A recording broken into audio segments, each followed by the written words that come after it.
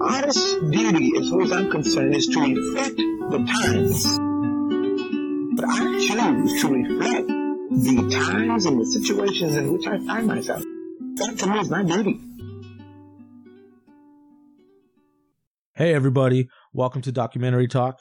This is Dom Payne. This is episode 3, and this week we'll be talking about the documentary, What Happened, Miss Simone.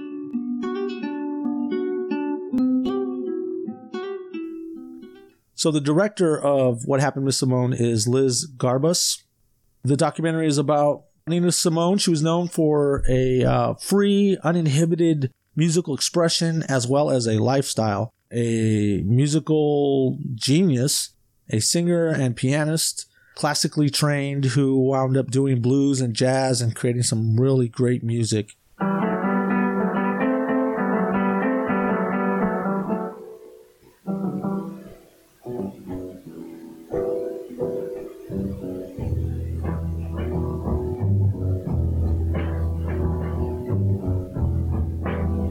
Ain't got no home, ain't got no shoes, ain't got no money, ain't got no class, ain't got no skirts, ain't got no sweaters, ain't got no perfume, ain't got no love, ain't got no faith.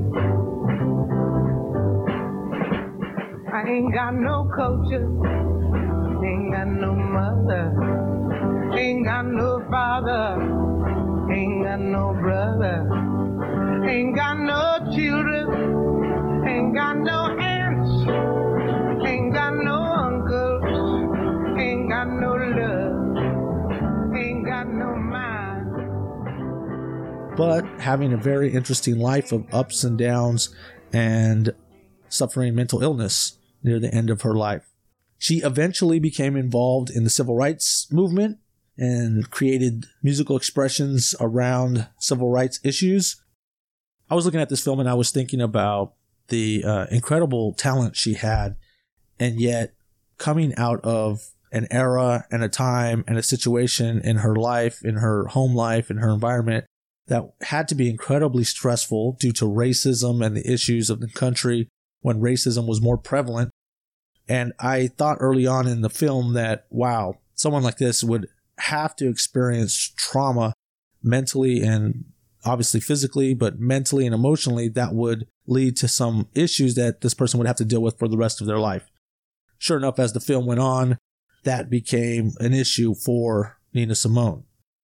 Now, she was, as a young child, a pianist, musician in her church. Obviously must have been talented because some Caucasian women heard her playing and decided she should get lessons. One of them was a pianist teacher. So she took her under her wing, began to train her and teach her piano, all classical. So we're talking Bach, all of that stuff. So she was trained classically on all classical music and became a really, really great pianist.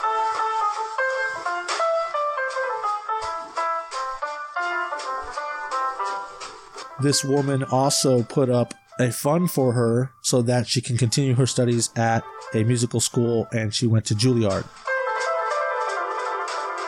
However, the money ran out at some point. She then applied for a scholarship, which that didn't work out. Due to racism, she was denied the scholarship, as the film pointed out, and then she had to work. So she eventually found work in a bar, playing piano, and that's when she first started singing, because the owner of the establishment said, if you don't sing, you're fired, because we need someone to sing as well. And she began singing, which is interesting because that might have led to her unique style of singing, which was very different from other singers of her time, and it had an aspect to it that was reminding me of freestyle rap somewhat. She very much tapped into her emotional side of herself when she sang, and let that come out in her expression. So her singing in a way was very freeform and improvisational and very interesting. And her voice was also very interesting. And she did a lot of different kinds of music. Her musical style was also unique, partly due to her classical training background combined with her expressionistic style, experimentational efforts while she was playing and her entry into the genres of blues and jazz. Put that all together and you had a very unique and dynamic performer, singer, pianist, musician.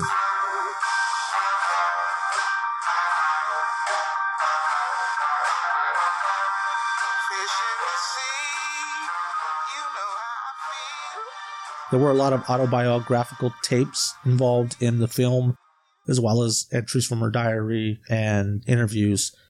So what we saw was an artist that was brilliant, but struggling underneath with depression and feelings of alienation from society, partly due to race, partly also due to the fact that I believe she was training on piano since she was 4 and spent all that time separated from other children. And she was alone a lot. And as she grew up, she had to support her family. So she was working a lot without much social life or social contact. And then when she did meet the man who was later to become her manager, then her husband, he worked her nonstop. So she was very much just working, performing, working for the majority of her life and not really connecting with people per se. Probably until the 1960s when she got involved in the civil rights movement. Then she began to separate somewhat from her husband and to perform civil rights activism music, if that can be considered a genre. She wrote some very interesting songs that deal with civil rights of her times. Mississippi Goddamn. That was a very controversial song at the time and probably continues to be so. Alabama's got me so upset. Tennessee make me lose my rest. And everybody knows about Mississippi Goddamn. Alabama's got me so she then began to interact socially with an expanded circle of activists and really develop and expand her social justice consciousness, and really got passionate about that, got involved and in some ways maybe over-involved, really went into things 110% and felt strongly that a change needed to be made to help the plight of the African Americans, and by whatever means necessary was her conclusion.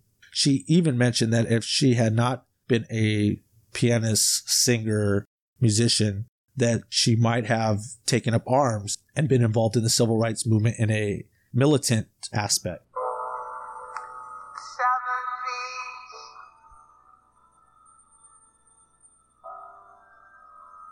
barren, strange fruit,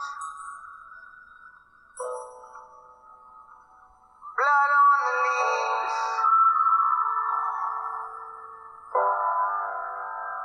and blood at the roots.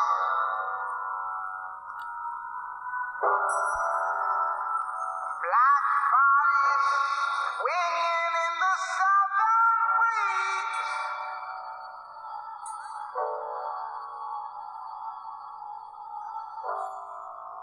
Strange fruit hanging from the poppy trees. Compared to the other documentaries that we've viewed so far, this one was focused on an individual, where the other two documentaries, 13th was obviously focused on the 13th Amendment and its broad impact socially, and Rubble Kings was focused on the Bronx entirely, and then how the gangs in the Bronx during the 1970s led to a movement which eventually laid down the foundations for hip-hop. Both were very interesting documentaries, well worth a watch, as well as this documentary.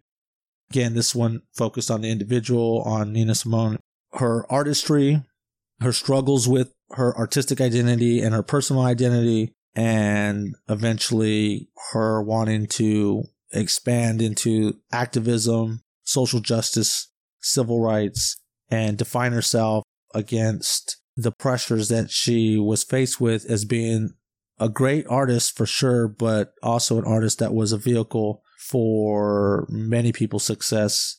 And not always was it that her own success in her artistry was satisfying to her as a person.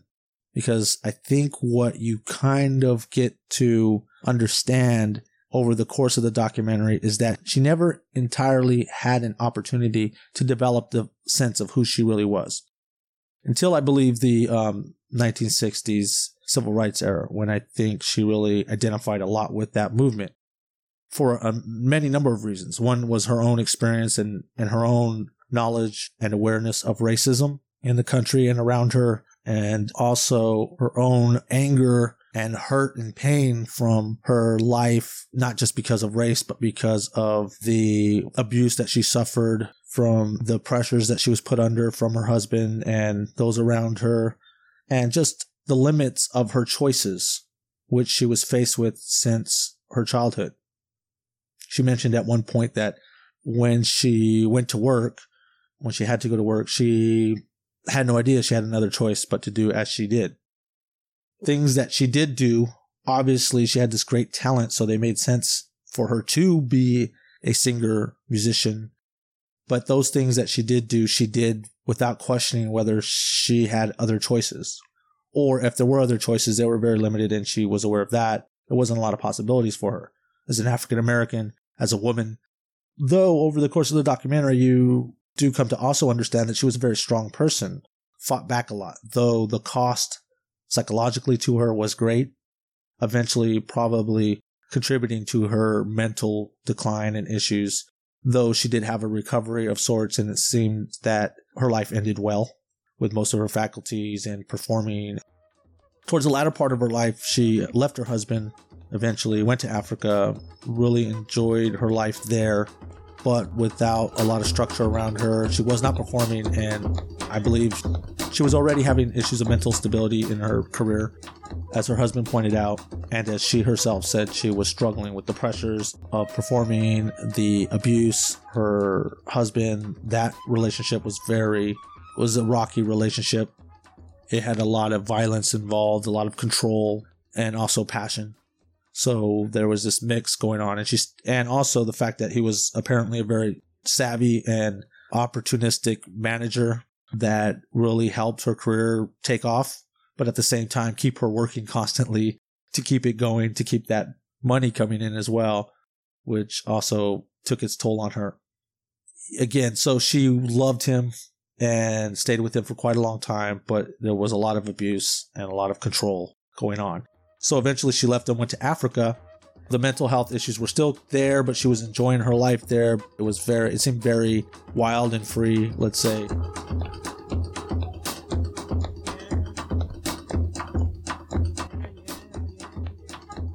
And when her daughter eventually joined her in Africa, her daughter said she wasn't around a lot. She would come and go. And when she would be at home, she herself was abusive to her daughter. She became abusive, though she was a good mother when she was small. But that might have had something to do with her mental decline. So her daughter left after a year or so to go back to the United States and live with her dad. And Nina Simone eventually goes to Europe. And Europe, things for her took a turn for the worse. She either wasn't known, I wasn't clear on this, or wasn't respected, or just looked at as a has-been, or perhaps just without management and people around her to give her leverage, didn't know how to negotiate for a livelihood or for the type of livelihood that she had previously as this huge star. So after a time, she was actually performing in small clubs for like $200, $300 a night, doing anything she could to make ends meet. She was very impoverished at the time. Friends that finally found her looking like a very impoverished street person in rags, and living in a very dirty little apartment. And mentally, she was really not well. So friends of her took her in, cleaned her up, and had her seen by a good doctor who diagnosed her with bipolar disorder. So at that point, she was prescribed medication to help her mentally. Her friends helped her get her career on track, putting her in venues that paid well and helped her recapture some of the livelihood she had when she was younger and performing for crowds who had the appreciation of her artistry. And she did much better after that and appeared to have maintained that until her death in 2003. Hold it steady right there while I hear it. Well, reckon that ought to get it been working. Ain't working, but I still got so very far to go.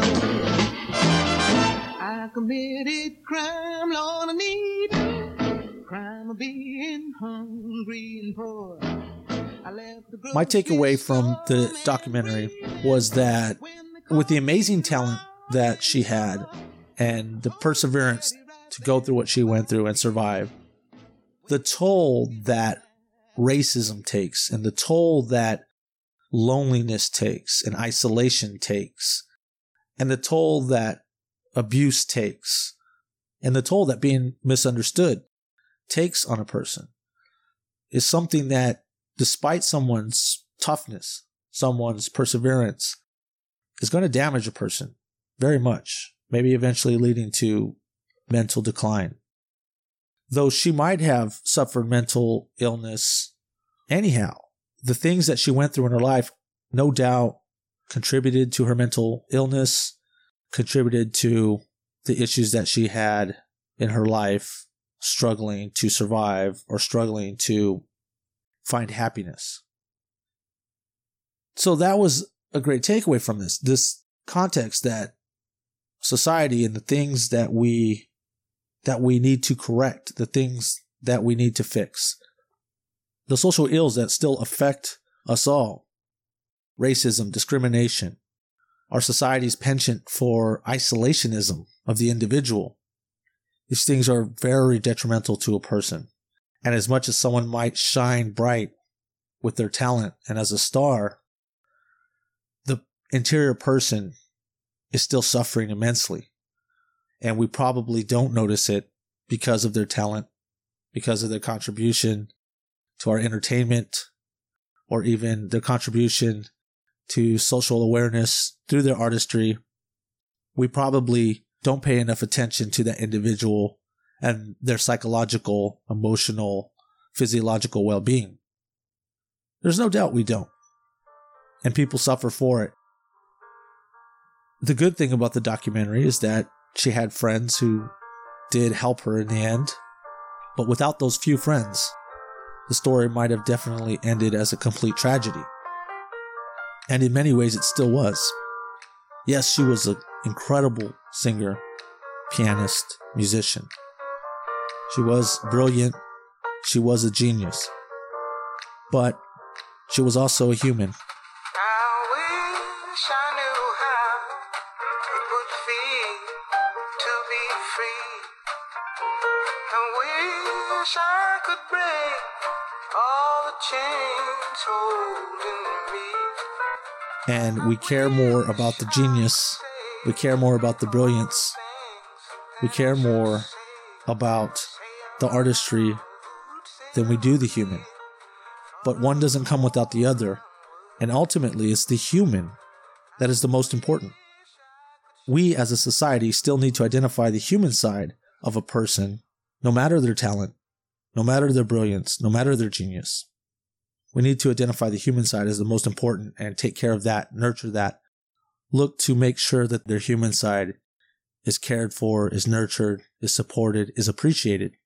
As much as we, yes, appreciate a person's talent, yes, appreciate a person's brilliance, yes, appreciate a person's genius, we have to always, in the end, appreciate a person's humanity.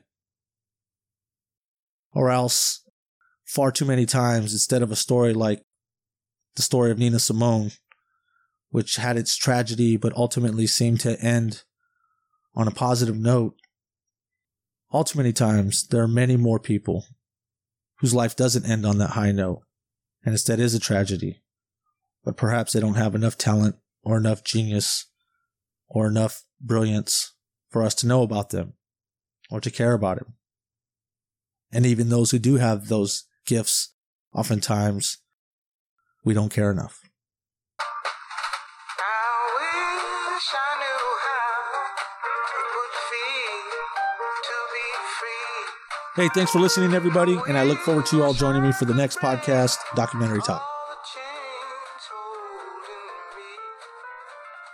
If you have any suggestions, as I've mentioned before, or comments, or criticisms, or critique, or anything, you can email us at docutalkpodcast@gmail.com, on Twitter at docutalkpodcast, or you can visit our blog, documentarytalkpodcast.wordpress.com. And check out our Instagram, Documentary Talk.